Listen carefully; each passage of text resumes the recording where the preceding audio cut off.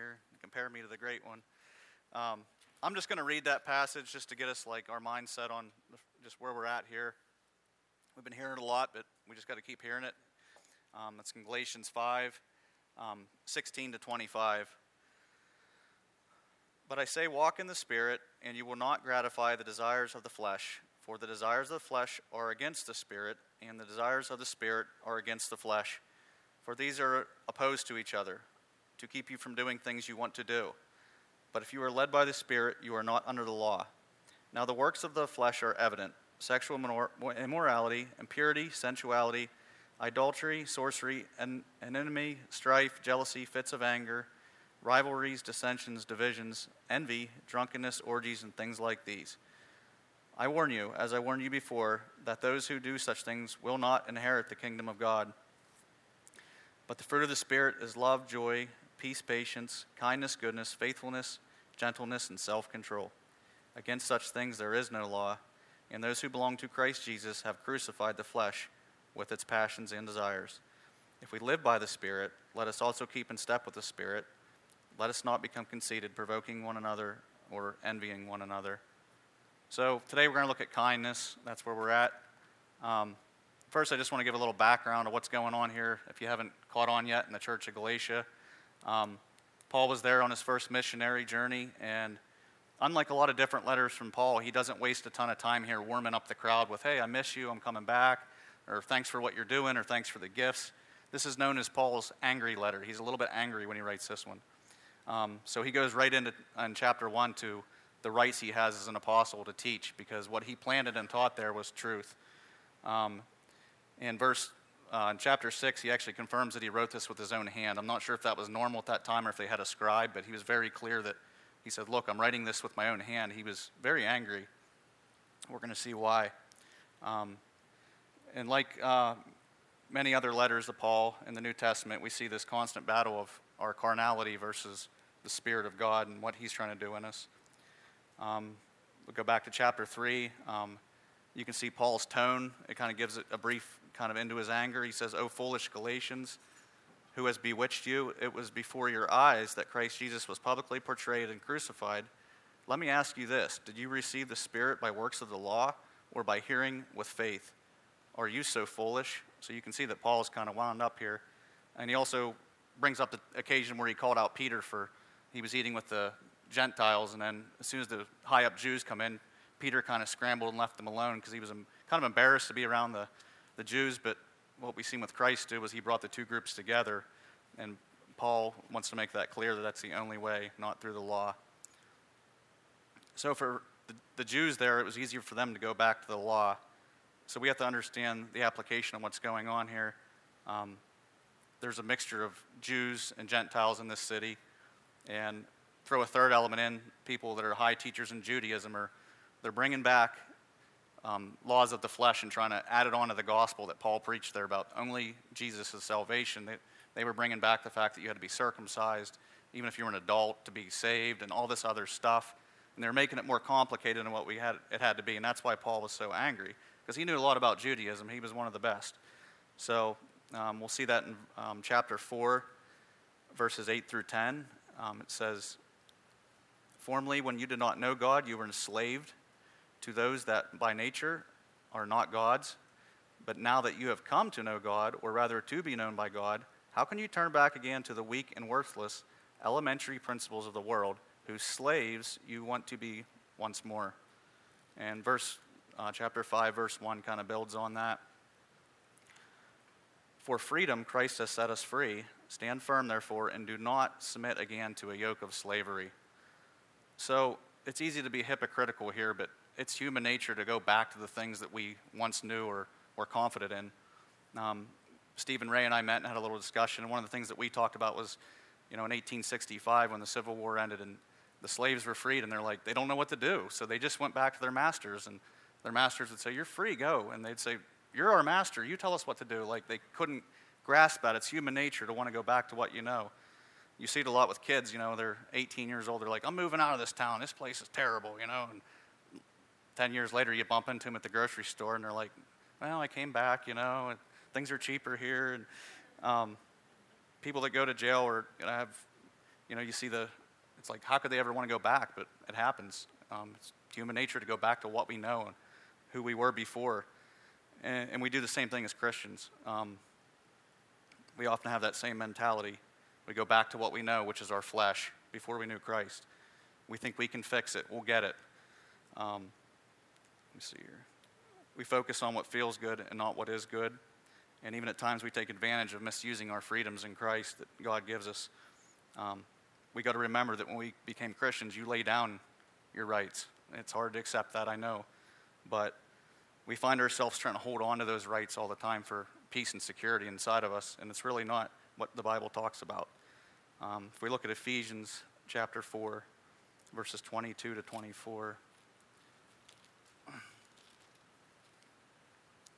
we're told this: to put off your old self, which belonged to your former manner of life and is corrupt through its deceitful desires, and to be renewed in the spirit of your minds, and to put on the new self, created after the likeness of God in true righteousness and holiness.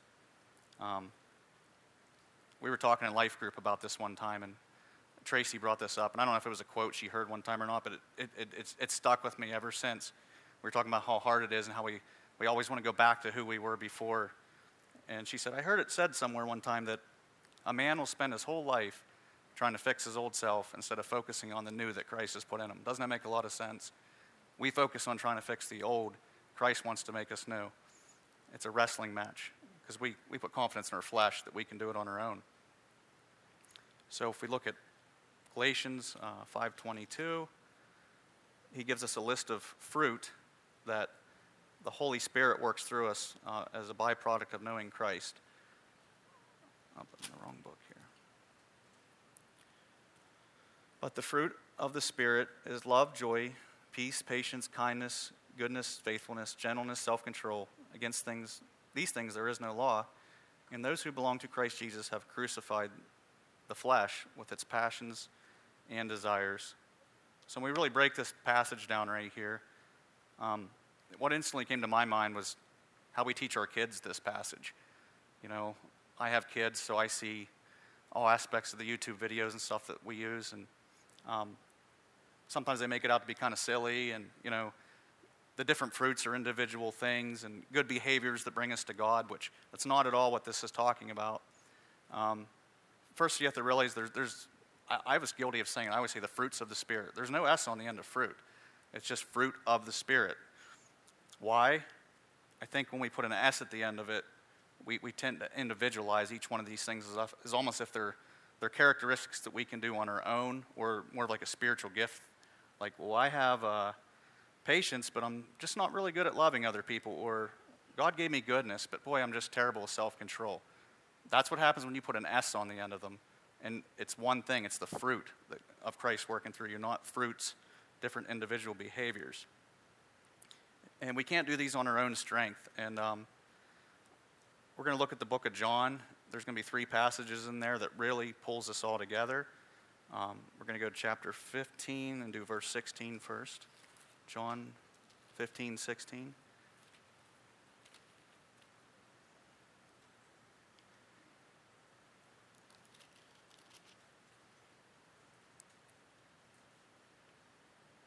Jesus said, "You did not choose me, but I chose you and appointed you that you should go and bear fruit. And your fruit should abide, so that whatever you ask the Father in my name, he will give it to you." Some versions say fruit that will last. But the whole point of this is that he's the one that we bear fruit through.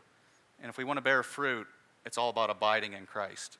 That's really what the passage in Galatians is going back to as a foundation. So when we look at the fruits of the Spirit, I think there's great significance as well in how they're listed out. Joy first, joy, peace. Now, you see those listed first before the more outward traits. I think there's a reason for that. It just kind of echoes 1 Corinthians 13 and things like that, where if we don't have love, we can't really do anything else. We have to have God's love. The outward things are more the kindness, the goodness, the faithfulness that come after we have love and joy. That happens in our hearts first. So let's move down to verse 12, same chapter of John. "This is my commandment, that you love one another." So first and foremost, Jesus says to love God and love each other. We can't do anything right unless we get that part right. And if we look at verse 11, these things I have spoken to you, that my joy may be in you and that your joy may be full. So there's that third element of the fruits of the Spirit, joy. So Jesus lists these three things in close order in John chapter 15. And again, I think unless we get these three things right, we have to have that in our heart before we can do the outward things. So is God kind? Do you guys think God's kind? I mean, do we think about that often? Or do we just think maybe he's not fair enough? Well, let's look and see what the scripture says about God's kindness. The book of Romans, chapter 2, verse 4.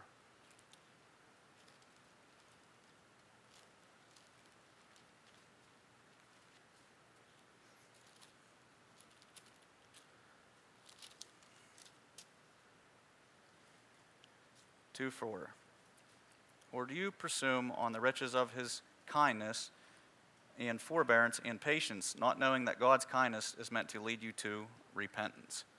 So we see right there that God is kind with us first. He's patient. He's kind. He draws our hearts towards him. He opens our eyes, and he wants us to repent and follow him. It's the Lord's will that every man would come to him. Let's go to chapter 5, verses 6 through 10. Romans 5, 6 to 10. While we were still weak at the right time, Christ died for the ungodly. For one will scarcely die for a righteous person, though perhaps for a good person one would even dare to die. But God shows us his love in us, that while we were still sinners, Christ died for us. Since therefore we now have been justified by his blood, how much more shall we be saved from the wrath of God? For if while we were enemies we were reconciled to God by the death of his Son, much more now we are reconciled shall we be saved by his life. So we see that God is the initiator, right? We can learn a lot from God and how kind he is. He initiates our relationship with him. It was his blood that was shed for us that justifies us and makes us right. God is clear that it's not our righteousness alone, it's his only. And he does the work and provides the way. That's the kindness of our God. And we can be reconciled to him. That means brought back into relationship, a healthy relationship. He restores the brokenness, the broken relationship between us and him. And instead of the wrath of God, he calls us sons and daughters. We really don't deserve that. God's really kind. I don't know about you, but I know that for me. So God's kind, and we'll look at one more scripture on that, Ephesians 2. Verses 4 to 7.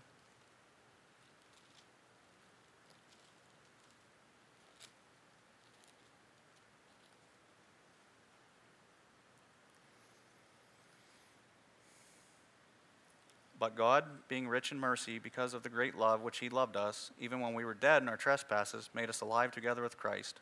By grace you have been saved, and raised up with him, and seated with him in heavenly places in Christ Jesus. So that in the coming ages he might show his immeasurable riches of grace and kindness towards us in Christ Jesus. So we see God is merciful. He's good. He doesn't give us what we deserve. He saves us from death, for eternal punishment. He saves us. And he's also love. God is love. He offers grace, taking us by the hand even when we think that we can do it on our own. We've been dead in our trespasses, and he gives us new life with a purpose. He's very kind. So, if you're like me, sometimes you question what you see in the world, which is normal. I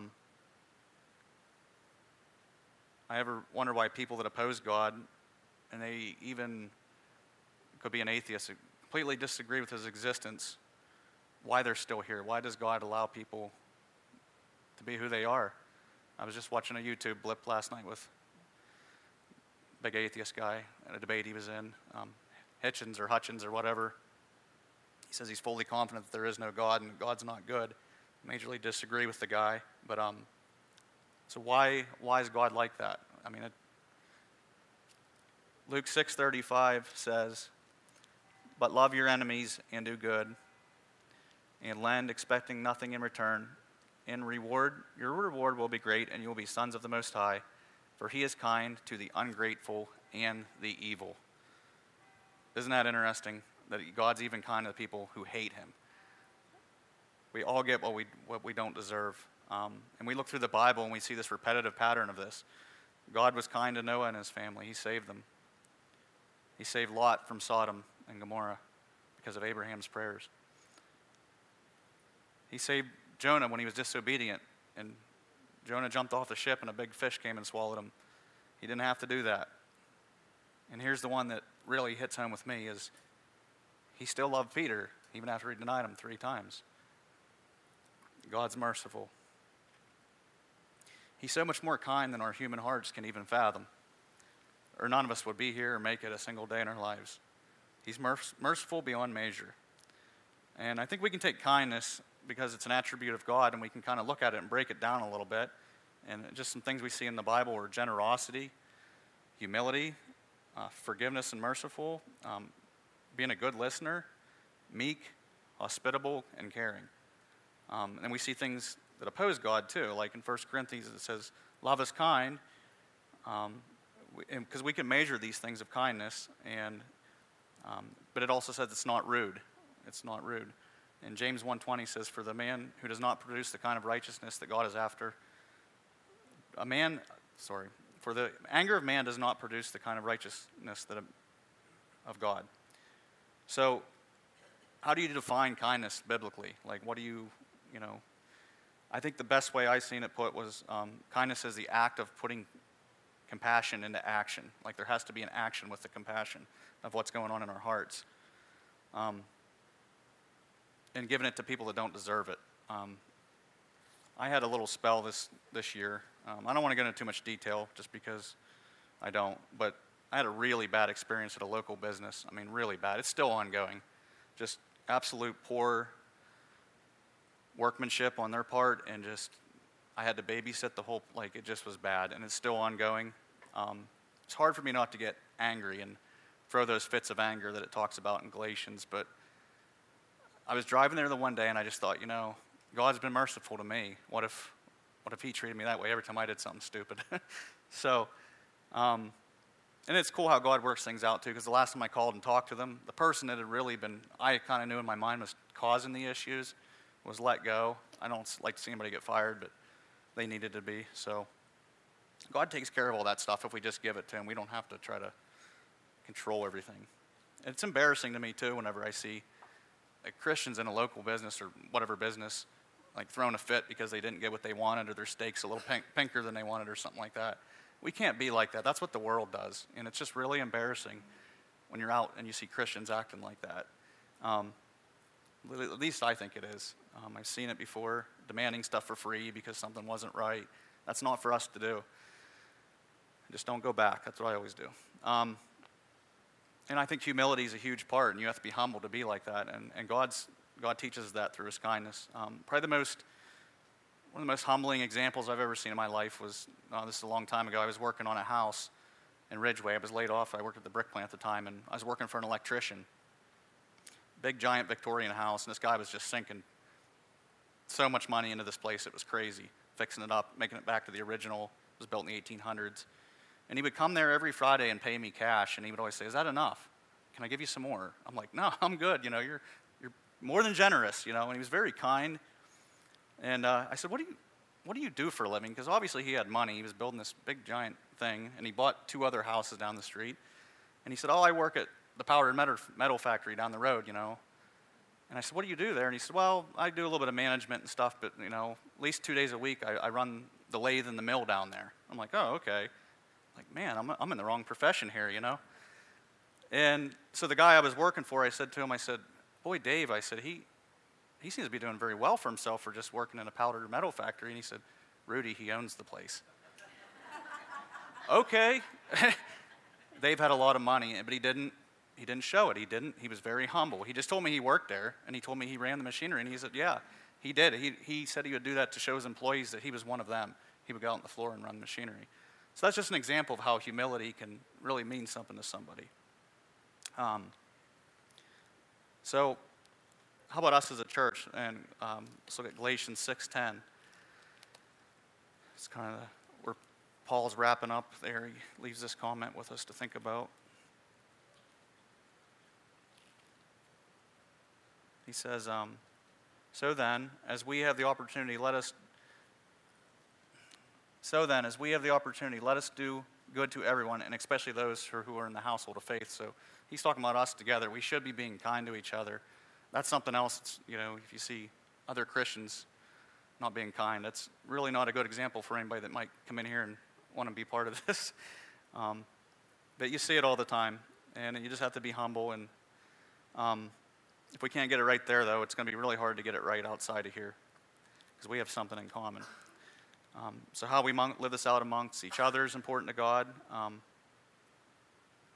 I'd say one of the hardest ones are how do you live it out whenever someone has a 180-degree different thought on things as you, politically or whatever in this world. How do you still be kind to them? It's hard. We need God's help there. And what about people who aren't kind or don't believe in God? We looked at that earlier with Luke 6:35, that God He still loves them, and He still is merciful to them every day. So we have to be as well. And it's hard because you have people say, well, what about people that are kind that aren't Christians? Yeah, there are people that are kind that aren't Christians. And then we try to play the game of, well, why would God ever condemn them then if they were nice people? Or you get these questions asked all the time. I'm going to look at Romans 1:19 to 22.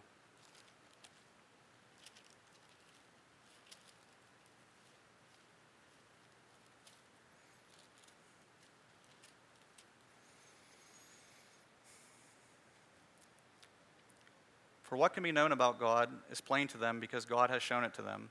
For His invisible attributes, namely His eternal power and divine nature, have been clearly perceived ever since the creation of the world in the things that have been made, so that they are without excuse. For although they knew God, they did not honor Him as God or give thanks to Him, but they became futile in their thinking, and their foolish hearts were darkened. Claiming to be wise, they became fools. And in Romans 2, 4, and 5, we already did 4, but this is the second part of it. Or do you presume on the riches of His kindness and forbearance and patience, not knowing that God's kindness is meant to lead you to repentance? But because of your hard and impotent heart, you are storing up wrath for yourselves on the day of God's judgment. God's fair with us. You see it all the time that people deny God's existence. And here's the danger in this when we say, well, that guy was a really good guy. Are you sure? Are you sure he's not with God? There is absolute danger in that, because if we do that and say God's not fair, we instantly put ourselves back under the law and put confidence in our flesh. If our moral behavior can dictate our relationship with God, we're in bad shape. And that's what Paul's really angry about here in Galatians 6, is they're putting things of the flesh back into the works of grace. God is kind even to those who don't love Him, but we can't cheapen it up. I mean, I think the world cheapens up with words like friendly, nice, good person. I brought this t-shirt along. I don't know, this is a little silly. It doesn't fit me, by the way. Grandma, you might have bought this for Evelyn, I don't know. But it says, be happy. If it were only that easy, right? You see the bumper stickers all the time and stuff that say, like, be kind, don't be a jerk, be happy. Probably get them at Target. But, so, is it really that easy? No. And if we could, like I said, if we could base on our moral behavior, we wouldn't need God. If we could just be happy and be joyful and be loving. We can love one another, but who said it? Christ, right? But the Spirit does not cheapen up our walk with God.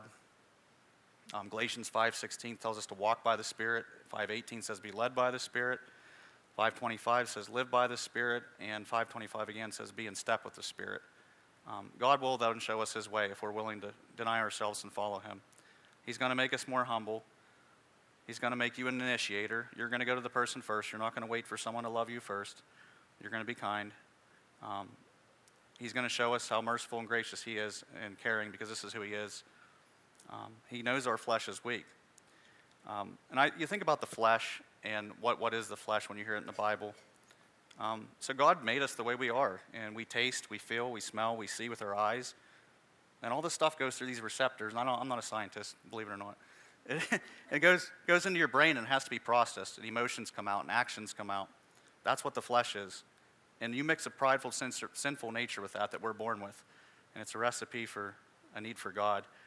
I want to look at 1 John 2:15 to 17.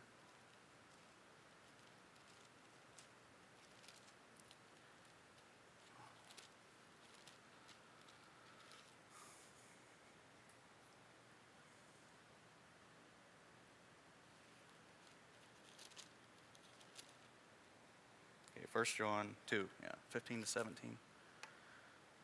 This is a warning. It says, "Do not love the world or the things in the world. If anyone loves the world, the love of the Father is not in him. For all that is in the world, the desires of the flesh, and the desires of the eyes, and the pride of life is not from the Father, but is from the world. And the world is passing away along with its desires, but whoever does the will of God abides forever." And really those three things you see in there, the desires of the flesh, the desires of the eyes, and the pride of life, are going to be the things that you're going to be battling against your whole life. Every testimony is really the same. It's different, but it's the same. We once walked in the flesh. We struggled with this. We got broken enough to come to God. It's those three things. I mean, I think that even if you look at the temptation of Jesus in the desert, Satan tempted him with three things. Those three things kind of fall right into those categories. So if he did it to Jesus, he's going to do it to us. We have to know the enemy and what his plan is. He tried to lie to Jesus. He gave him doubt. If you're God's son, he instantly tried to get him to doubt who he was. And our flesh will lie to us sometimes and say, you know what, I'm probably not good enough, or I'm not. But the enemy wants to use our weaknesses against us, and God wants to use them to show his power through us. We're almost done here. Galatians 5:19 to 21.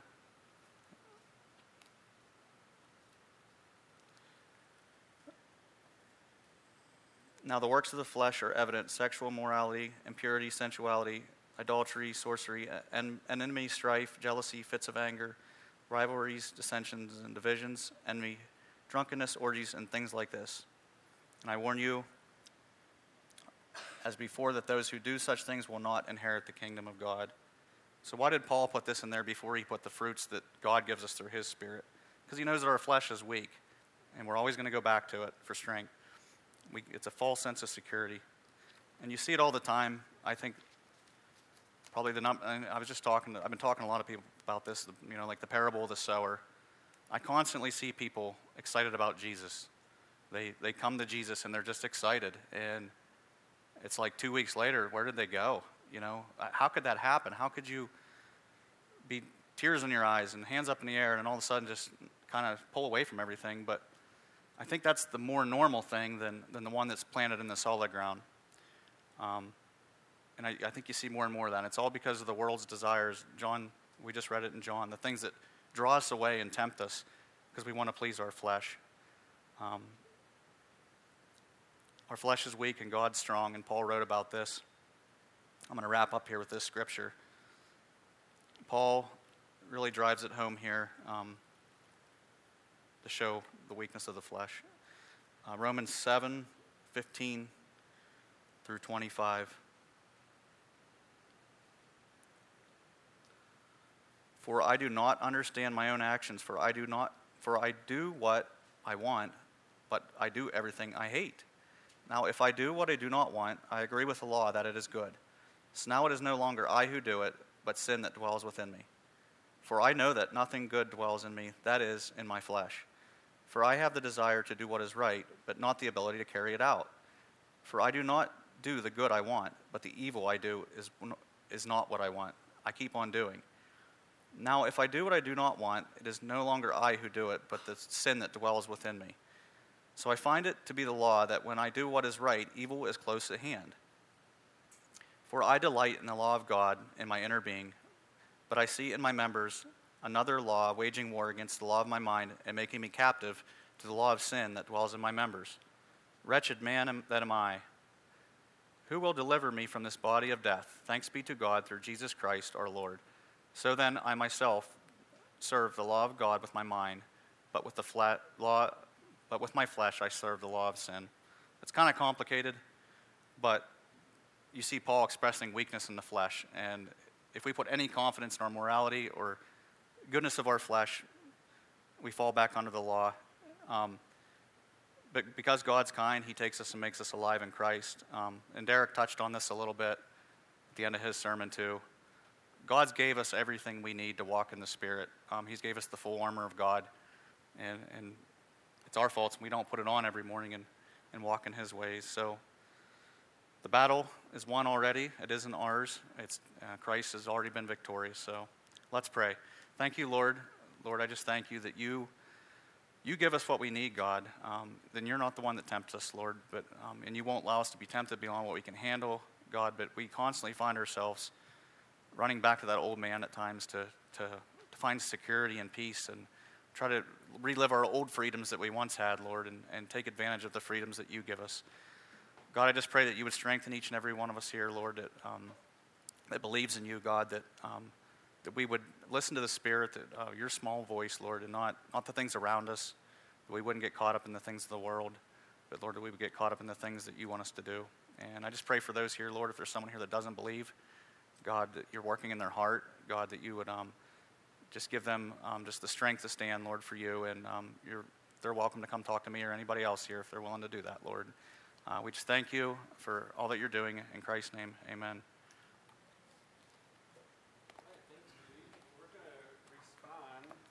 God's kindness to us this morning. So if you want to go ahead and stand up, and let's do that together.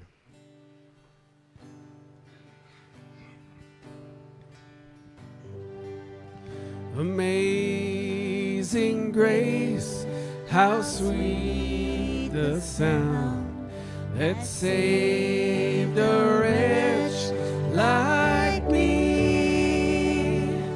I once was lost, but now I'm found, was blind, but now I see. 'Twas grace that taught my heart to fear, and grace my fears relieved. How precious did that grace appear, the hour I first believed. My chains are gone, I've been set free. My God, my Savior has ransomed me, and like a flood his mercy reigns, unending love, amazing grace.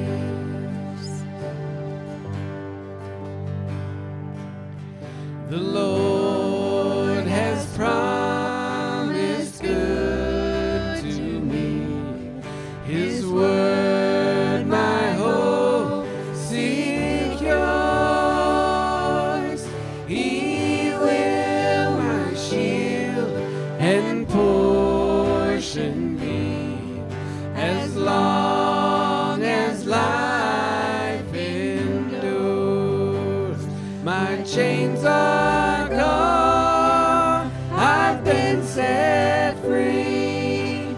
My God, my Savior has ransomed me, and like a flood his mercy reigns, unending love, amazing grace. My chains are gone, I've been set free. My God, my Savior has ransomed me, and like a flood his mercy reigns, unending love, amazing grace.